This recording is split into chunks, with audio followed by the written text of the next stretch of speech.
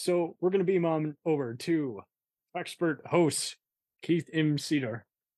Okay, so while we've been playing mind tricks on each other, I had to ask this Treksperts host what villains are the highest ranked in this never-ending saga. Which ones stole the show because they were proper writing, they were worthy of the crew outsmarting them. They were more than just a famous actor doing a stunt casting, and hamming it up.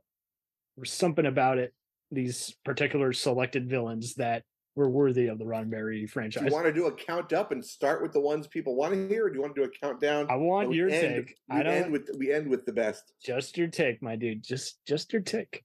Just the ones that stay with you. They don't have to be in a top 250. Well, let's just go right for the big get and get him out of the way. This is called build up. We're not going to build up anything. You know what? We'll fill this in with a lot of good commentary, but let's just get Khan out of the way, all right? Because he's the one everybody thinks of. Here's the thing, and I'll tell you about Khan, why the story works so well, and I'll, as a side note, interject why the 2000 the 2000, what was it, 11, 12? Either way, J.J. Abrams universe, Star Trek Into Darkness was such utter schlock. Number one, Benedict Cumberbatch could not pass off as Indian. The guy mints money. That's why he got hired for the job, and he's a great actor. Well, just don't hire people who make homages. Instead, hire people who make actual movies. That's what the franchise needs. No more Jar Jar Abrams. So the fundamentals of the Khan story is that here he is. He's this genetically engineered Superman who escaped Earth in the 1990s, 1996 to be specific, as they told it in 1966. With a cadre of fellow genetically engineered Supermen because they were overthrown as they were trying to take over the Earth. Yeah. And they didn't have any type of warp drive, so they were in a sleeper ship. Captain Kirk finds them almost 300 years later, and with his superior ambition and intellect, tries to take over the Enterprise and kill Captain Kirk. Well, Kirk being Kirk, that's not going to happen. I mean, we're talking about the guy who can talk a computer to death. Wrests control back from Khan and takes his ship back in a nutshell.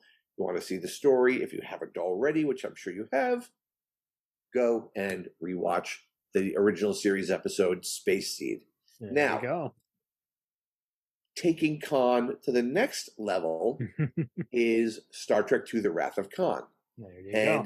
You can't start the Khan story with Star Trek II, The Wrath of Khan, even though his name is in the title.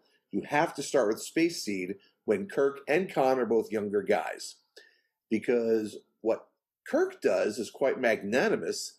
He actually says, hey, we're going to be passing by this planet that's uninhabited, and I could either take you for court-martial, or I could drop you off here and you have a go of it and figure out what you can make. You bloodsucker. Now, of course, Kirk doesn't know the next planet in the solar system is going to explode and shift the orbit of this one, laying it to waste. But 15 years go by, Kirk is the only captain to have completed his 5-year mission without losing his ship, his crew, or himself. He gets promoted to admiral, but he's not a desk job type of guy. So by the time we get 15 years later to this movie in 1982, he's in his early 50s. He's feeling older, and he doesn't have his act together as far as knowing what his place in the world is anymore. And he's feeling really displaced. Mm-hmm. Well, as luck would have it, he winds up coming face to face. And here's an irony of the movie. He doesn't actually come physically face to face, only on the view screen. The irony of Star Trek II, The Wrath of Khan is that while Kirk and Khan fought in hand-to-hand combat in Space Seed, they never come face to face other than on a view screen in The Wrath of Khan. And plus, Khan is the type of villain. Khan is very, very layered and multidimensional. In any good story, the villain doesn't think he's the villain. he thinks he's the He's been protagonist. He wronged, he thinks wants revenge. exactly. Yeah. You know, his planet was laid wasted. His wife was killed by these indigenous creatures. You know, there's nothing here. Kirk never came to check on him. You know, he's been doing this slow burn for 15 years, and he was already a couple sandwiches short of a picnic lunch to begin with, as far as being wrapped really tightly. And now you come 15 years later, he's just sitting here in the sand, going, "What the hell?" You know. Now all of a sudden, oh, a Starfleet ship shows up. Yeah, Here's time to my get some revenge. opportunity. Yep. Exactly. He was Hans Gruber before it was cool. But that's a good way. That's a good way of putting it. Because literally, you watch the original Wrath of Khan movie, it's practically Die Hard in space before they were doing that with First Contact and all the even next gen episodes. And the original title of Star Trek II: The Wrath of Khan was Star Trek II: The Vengeance of Khan. The Vengeance. So much and the reason why they changed the title was because that is when Revenge of the Jedi was in production. Yeah. And so before George Lucas said, "Oh, well, the Jedi wouldn't get revenge; they would come back. It would be the Return of the Jedi." Harv Bennett said, "You know what? We need to change this from Vengeance because it sounds too much like the next Star Wars movie, which would have been Revenge." So we went to the Wrath of Even Khan, though we're using their effects company. Yeah, exactly. But the interesting thing is, you know, with Wrath, now we're talking directly about one of the 7 deadly sins. Mm-hmm. So bingo. So Kirk's imperfect, but he doesn't have anywhere near the amount of sins that Khan's got in his closet. But and he's not genetically modified either, so he has that for him. That's true. Yeah. Unlike some of his other people who are expanded upon in Enterprise, who are basically super soldiers, he's like pretty pure, muscular, and just ready to fucking die. Tell me who you think a significant villain is right off the top of your head. Oh man, so we went through a bunch of them. We went through General Chang and Undiscovered Country, Raffo and Insurrection, and of course. Well, don't think we have to stay just with the movies because No, I didn't. All of TV to draw from there. No, we went through the various one-off characters, like the one time traveler on Next Gen, played by Max Headroom. We went through the various androids and guys starting a coup on Voyager. We went. Okay, the character's name was Rasmussen, and he was from. I know. Jersey. I can't name them all. but since you want me on the spot, anyone that comes close to Khan is definitely Gul Dukat in K-Win. Really? In Kai-Win? Yeah. Huh. The original character, or as various. Well, you know, Louise Fletcher is kind of the actor to really portray a villain. I mean, even before they went down this whole Pa race Cuckoo's Nest, with Dukat. And Dukat wasn't even in the picture. She was really, really an antagonist to Ben Sisko. Mm-hmm. So yeah, they really built that character. They sugarcoated at first because they just wanted the political politician you don't trust. She's kind of like the Star Trek version religious zealot. Even though Marjorie Taylor Greene's not a religious zealot, she's that kind of nut. Kai-Win. Oh yeah. If anything, well, in season 1, she's basically Marjorie Taylor Greene. By the end of the run, she's basically Lauren Bobart, where she's just there you go. She's like, well done. I never said that. Yes, you did. Oh, well, I don't think I said it. Yes, you did. Yeah, there was a hysterical meme, if you can look up, where they say K-Win sounds too much like Karen. Well, it's actually Kai. The religious term on Bajor is not K, it's Kai. Kai-Win sounds Kai-Win. Like Karen. Yep. Yeah. So much the same way that they would have priests and I'm trying to think what in human religions they'd have, but they had Kai, and then the step down was called a Vedic. A Vedic, yes. Vedics are basically the ones who they shit all over and basically take advantage of. It was like the lieutenant. However, the villain chooses to abuse them because you know how it is, as you've already pointed out. The thing about these villains is they are Roddenberry's and companies, even Ronald D. Moore, especially when he gets to Galactica. He carries a lot of these themes from DS9 over, where always question whoever's in control, whoever's in power. Just because they're appointed doesn't mean they're sane. And it's just so much fun to just kind of how all the villains pretty much become either Section 31 renegades, or they're just other tyrants that are even deadlier than a typical TOS or TNG character. Yeah, it was funny when they tried to recruit Dr. Bashir into Section 31. I'm like, yeah, this guy's not Section 31 material. Oh, well, that's just it. It's like they kept recruiting him. So now Brad Boimler is, or is it William Boimler? Are you watching Star Trek Lower Decks? I did see that. I didn't think of that, but there are definitely some questionable characters that we could definitely Yeah. take from Lower Decks. Another one that I think is really relevant is Soren from Star Trek Generations. Wait, I was going to Malcolm mention McDowell is really, really multifaceted. I mean, you look at him play H.G. Wells in the 1979 Time After Time with who's the guy who played David Warner.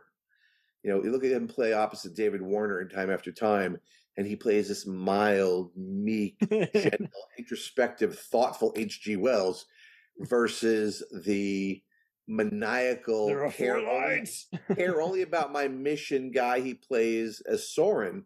Yeah. It's a night and day difference, and it really shows the spectrum of his abilities as an actor. Do you think Nicholas Meyer put in a word for him, even though he had nothing to do with the 7th movie? It seems like if you worked with any of these guys, they ended up on the track.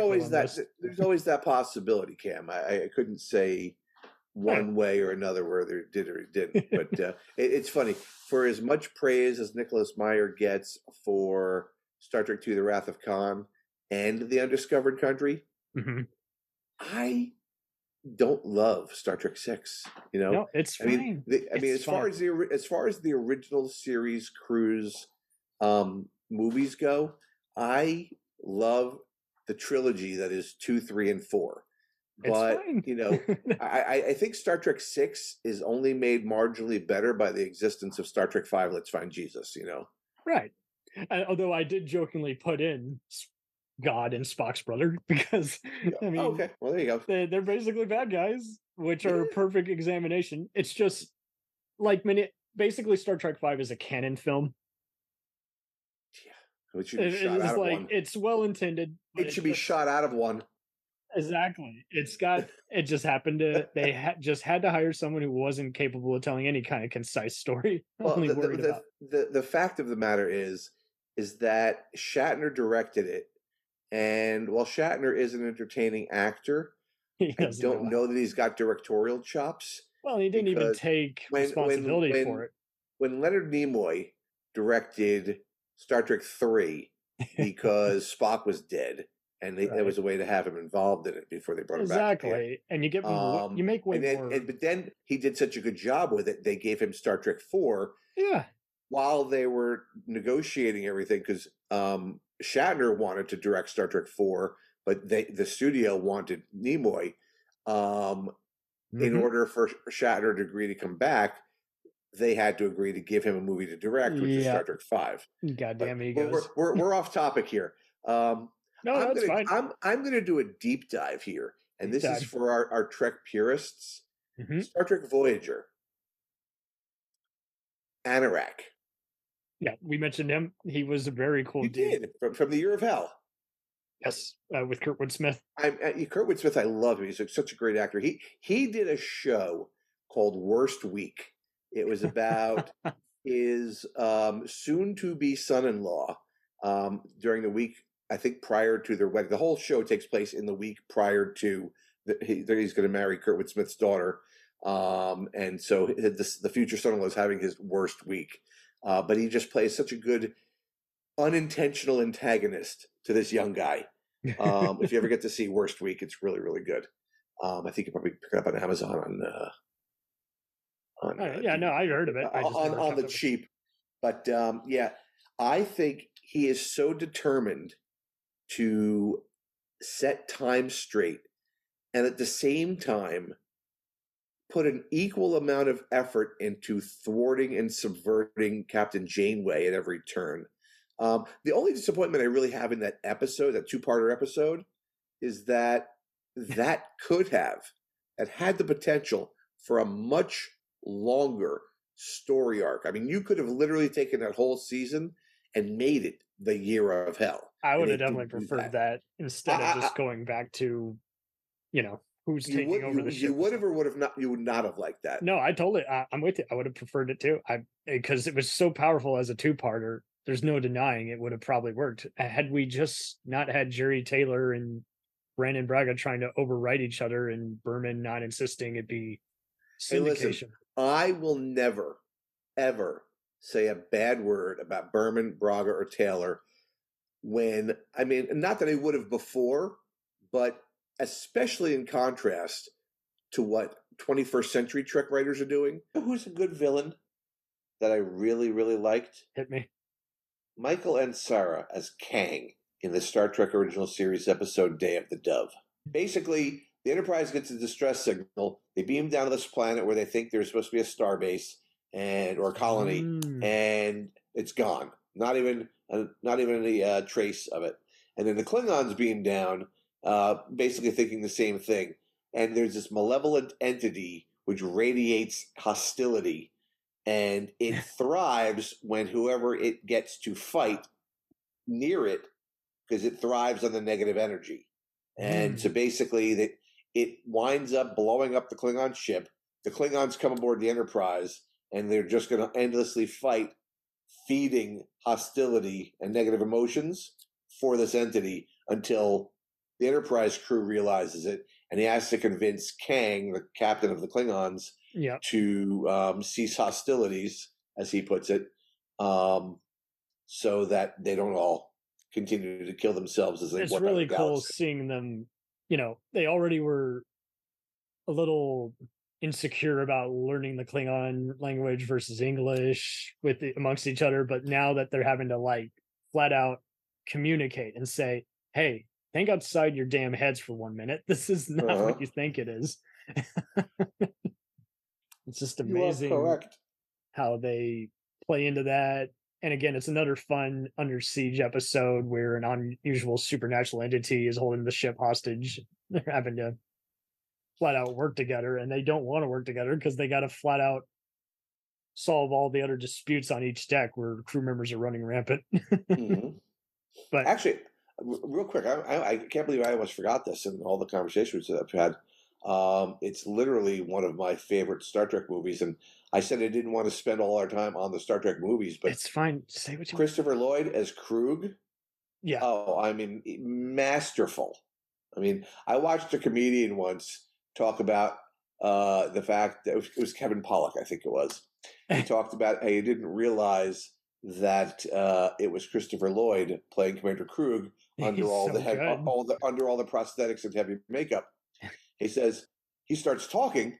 The first half of the movie, he's talking only in Klingon with subtitles, and then he confronts Captain Kirk, and all you hear is Reverend Jim from Taxi. Captain Kirk, you don't want to give me the Genesis device? Okie doke. But that's pretty much it. And plus the immortal, even before you get to the immortal Kirk line, I mean, just him giving the captain a total ass whooping, and then it's just so weird because when you first see him, you just don't really know what to think. You think, oh, is he just going to be a typical Klingon like in the two-dimensional? Is he going to look like the bad guy? Is he going to be a placeholder for the bad guy? Or is he going to be actually a bad guy? Is he just going to be a typical idiot who they knock out? And, is he just going to be a black hat, to represent totally a henchman who somehow became captain of his ship? Is like, no, it's a little bit of that and more. But then when he flat out executes one of his members of his ship who's failed him, and then it gets even wackier when he's just he doesn't even ask for any more questions. He's like, resume. Get up here. Get your ass up here. Start piloting. He doesn't even wait for them to breathe. And it's just even funnier seeing the members of his crew are supposed to be all heroic. They're almost always portrayed as Vikings or samurai equivalent. And here they're having to rush. They're having to get their ass to Mars, Total Recall style. They're like, okay, well, whatever he says, don't have time to gloat over who's just been dishonorably murdered by our captain. We gotta go and fucking. As long as it wasn't me. It wasn't me. Fun fact: the guy he executes is David Cadiente, who is was a pretty well known stuntman back in his day. That's like his best known role. But it's interesting too how his son Jeff Cadiente became the stunt coordinator on DS9. Really, I did Yep, not know that. he Well, Jeff is amazing. He has done Diner. I just think of that scene where he's like, "Tomabu, Jodane," meaning, "You idiot! I wanted prisoners." Right. Pashu, da, a lucky shot, sir. He blows him out of the water. There you go. It doesn't even wait for him. Animal. Yeah. Yeah. I'm astonished at the level of Klingon I know, because that just says how many times I've watched these movies. Because I don't know conversational Klingon, unlike the Mark Okrand novel, which was worked on. The Klingon language was actually worked on with Mark Leonard, who helped. I remember that with Scotty Duhan. Yeah. Yep. So unheard of. Is just like, but that's dedication. That's actors with too much, not only commitment and free time, but who want to build the world that they've fallen in love with. That's great. It's funny. There is a foreign language app that my family uses because we'll be doing some traveling this year. Duolingo, yes. And Klingon. I always know when someone's playing it. I haven't done that. I mean, right now I'm just focusing on Spanish and French because we're going to be in Europe this year. And I did some of the Gaelic, and I'm just like, yeah, I could tell that I've been exposed to Spanish and French my whole life because I get what they're trying to say, even if I'm learning new words. The Gaelic, which I've never done before, my mother-in-law's from Ireland. The Gaelic, it was just like, oh my God, this is beyond foreign. This is hurting my brain. Yeah, but Duolingo does a good job. Does it have a Klingon Adam? Yeah. That would be amazing. And I kind of got the gist of that. I mean, kind of like how I always felt like the elves in both the books and movie and even the show of Lord of the Rings were kind of like Vulcans, the whole pointy ear. Really? Well, it's like watching. Have you seen Leonard Nimoy do Bilbo Baggins? The Ballad of Bilbo Baggins? Yeah, it's just like when Shatner sings. You can't unsee that. I know, but when you grow up with cheesy bad movies, it's hysterical. I mean, I'd almost rather want to see Shatner do the spoken word of Lucy in the Sky with Diamonds than that. Which is saying something. Pick your poison. Yeah, exactly. To expect one to order poison in a bar is not logical. It is most illogical, but that's kind of what we're getting. Either way, it's shit. You did get my Star Trek 3 reference there, right? He says poison? Yeah, so okay. Dr. McCoy, it's the beginning of Star Trek 3. Dr. McCoy is on Earth looking to get a shuttle to the Genesis planet.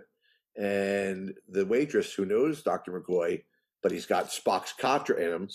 Now you got to say it like... It's basically half Spock. He goes...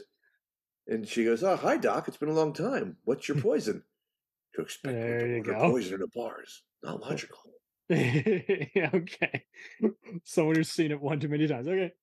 Oh, I know what she says. She says, "What's your poison?" She goes, "No, I'm still saying it wrong." And I should know this.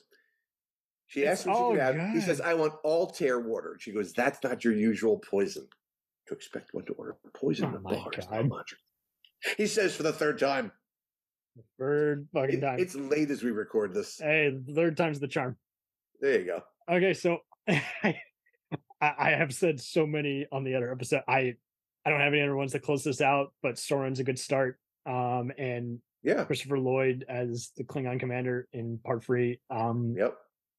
And it's Krug, or is it Krug? Krug. RG. And he just belts it out when he's saying that. Very German sounding. Right. But so no, this is interesting how we've talked about all these different cultures. And again, they don't exist. They're in all these. It's so hard to talk about Star Trek without going coloring outside the lines and talking about other elements of it. It's going to happen because they're mirroring not only social commentary in real life, but then they're also mirroring other fantasies, other fictional realms. Like without Blade Runner, you pretty much don't get Data on Star Trek. But then some of these other ones. Why is Brent Spiner in Blade Runner?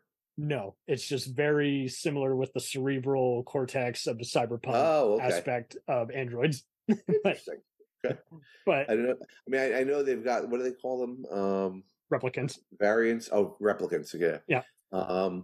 I knew there was something like that, but yeah, I know that they're supposed to be like similar or modeled after humans, but they're Basically, not. Roy Beatty in that Rutger Hauer's villain is basically lore. Oh, okay. So, but Interesting.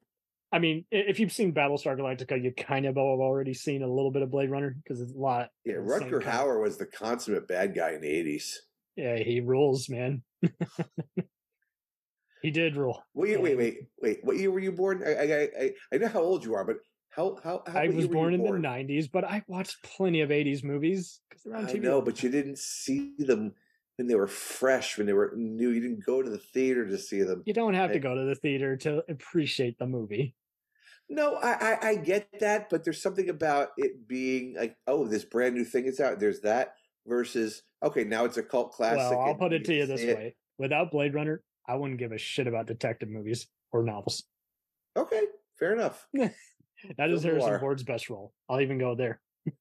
Now, I want to see Blade Runner 2049 notwithstanding, but do you think the original or the director's cut is the one that somebody who's never seen it should go see? You should watch all 5 versions of it and make your own mind. You know, it's like if you watch Superman 2, do you want to watch the original theatrical version or the Jack Donner version? It's not like that. It's not like Waterworld where I get more story development versus more Oh, action. I wouldn't give you a wooden nickel for Waterworld, and I never saw that one either. It's a good movie, Okay. but it's hated because like I Heaven's like Gate. I like Kevin Costner. I was on the set of his baseball movie for Love of the Draft Game. Day. So I take it you met. No, for Love of the Game. Oh, Um, but that one, Draft Day, I love. That one's about football. This one was about baseball. yeah, my bad. But Different. He's done so many I sports was an movies. extra in that movie too. But unlike Jingle All the Way, for Love of the Game, whatever footage I was in, because I actually talked to Kevin Costner briefly in between takes. But whatever scene I shot with him wound up on the cutting room floor because when I watched the movie, I was nowhere to be seen.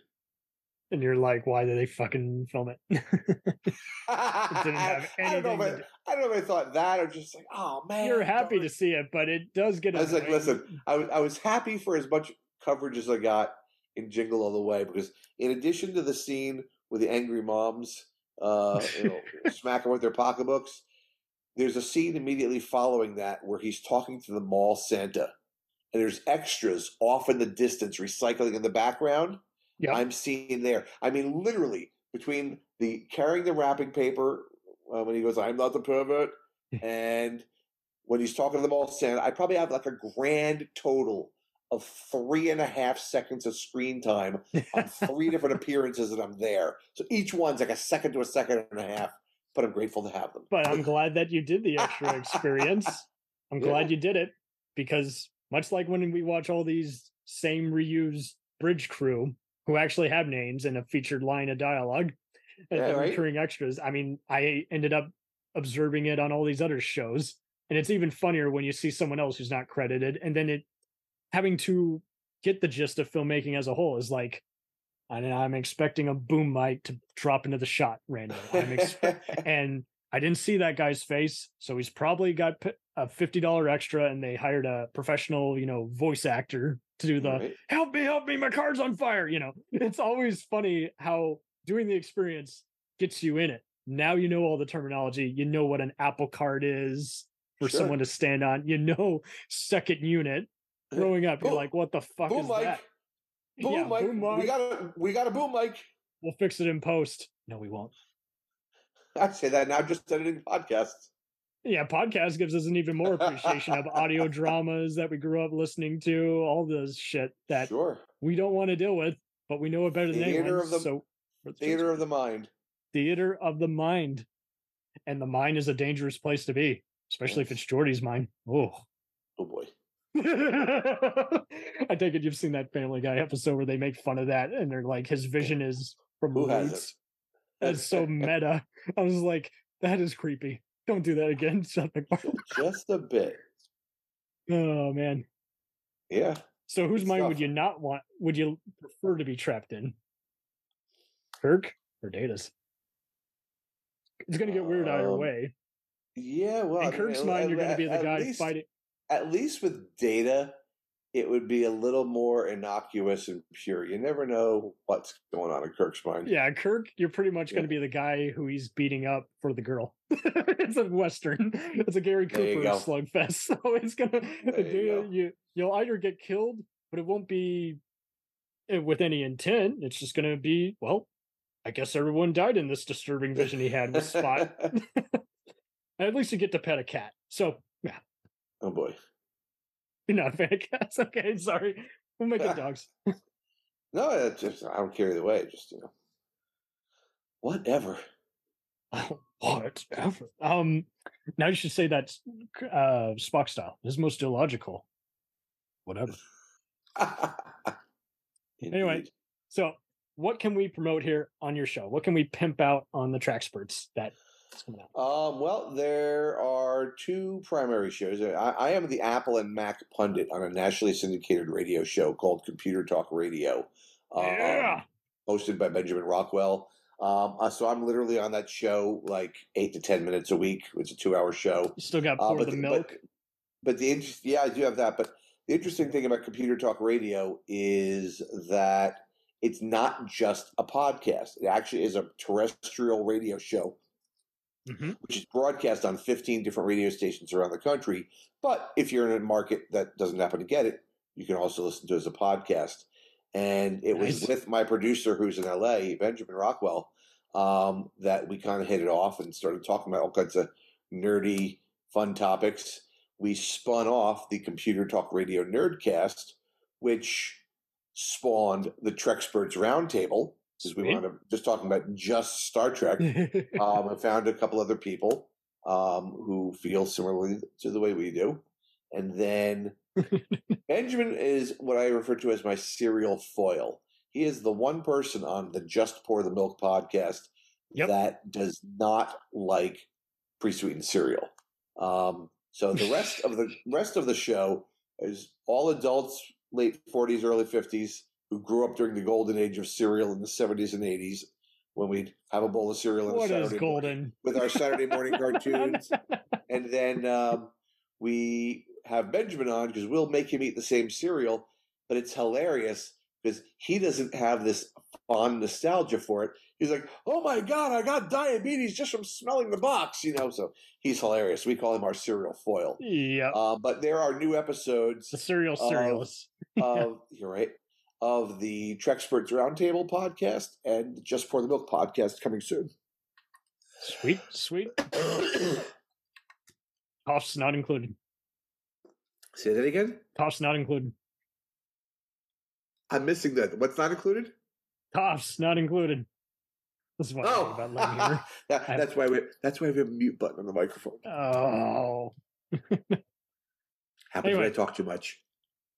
We all do. That's the fun of it. And then we get to decide, like a director on our newest blockbuster, what stays in and what's too much. There you go.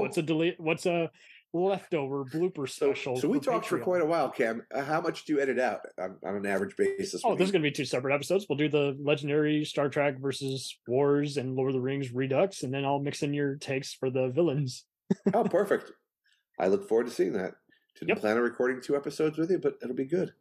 Dude. Although I do want to talk to you about the Muppets when you're ready to record that episode. I promise we will do but it's going to be like the whole Jim Henson ranking. So you can put in, hey, this era Sesame Street, 5 out of 5. This era Sesame Street. Yeah, Labyrinth you can put in as overrated. I personally am not crazy about Dark Crystal, so I'll put that in overrated. Oh, you don't like the Dark Crystal? Yeah, I like Labyrinth. I never got around to seeing the series, but the show is good. Movie. Ironically, is it really? Really? Okay. If you like, again, just the still practical. Stuff. Just everything they go through. Just real quick, everything they go through to get to the end of that movie, and all the Skeksis and the wise ones. What do they call it? The wise ones. There's the Skeksis, were the creepy looking ones. I will have to rewatch it.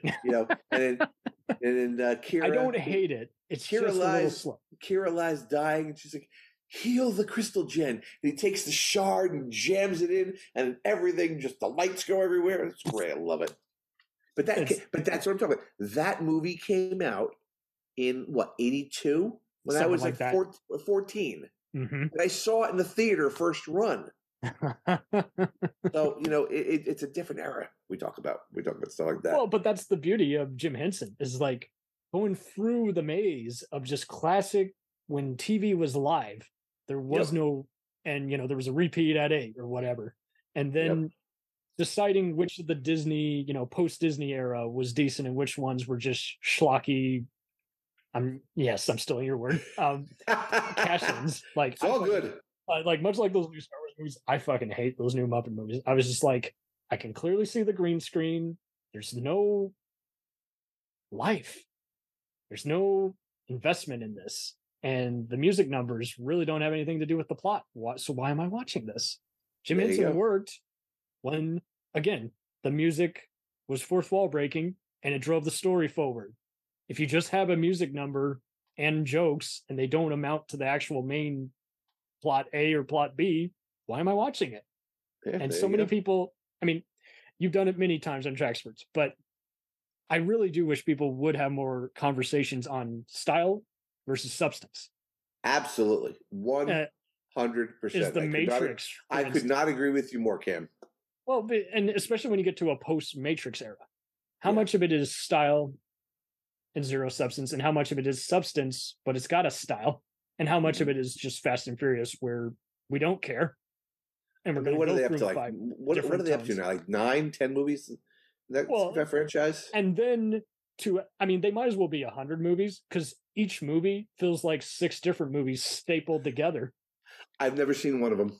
You basically already did if you saw Star Trek Beyond. That's a Fast and Furious ship show. Oh, wow. Sick burn. See what I went there? But it is funny because I see so many people who are driven crazy by it, and they'll still go see it. Yeah. And then I see people like my sister who don't like any other kinds of action movies like that, but they'll still see that.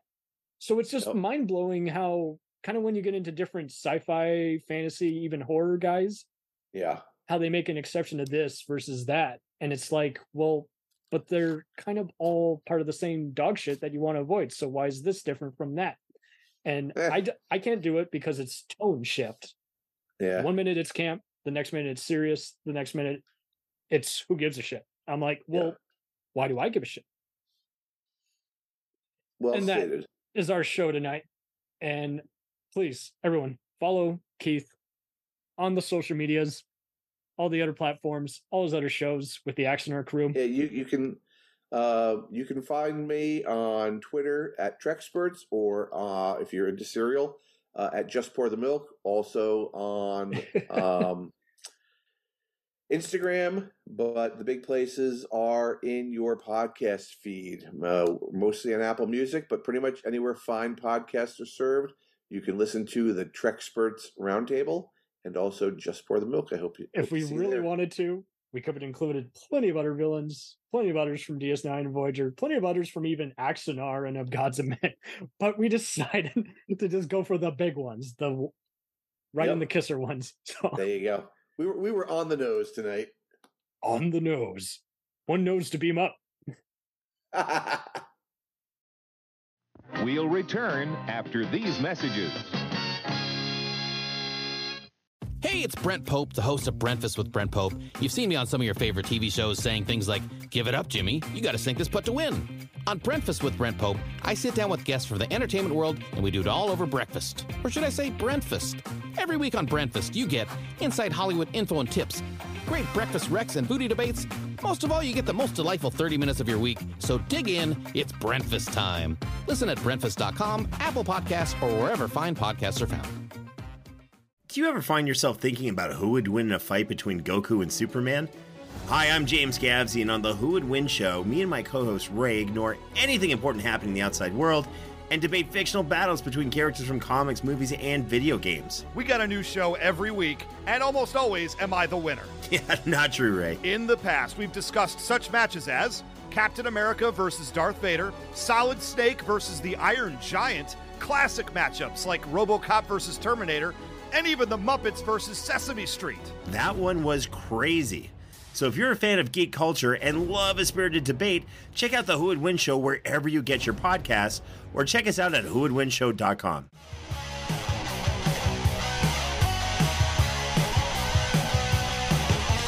us on the web on Facebook, Twitter, and Instagram. The podcast is available on Podbean, Spotify, iHeartRadio, Anchor, Apple, and anywhere else podcasts are available. Feel free to review our show and leave comments on any of those sites. Thanks a million for listening. It's a jacked up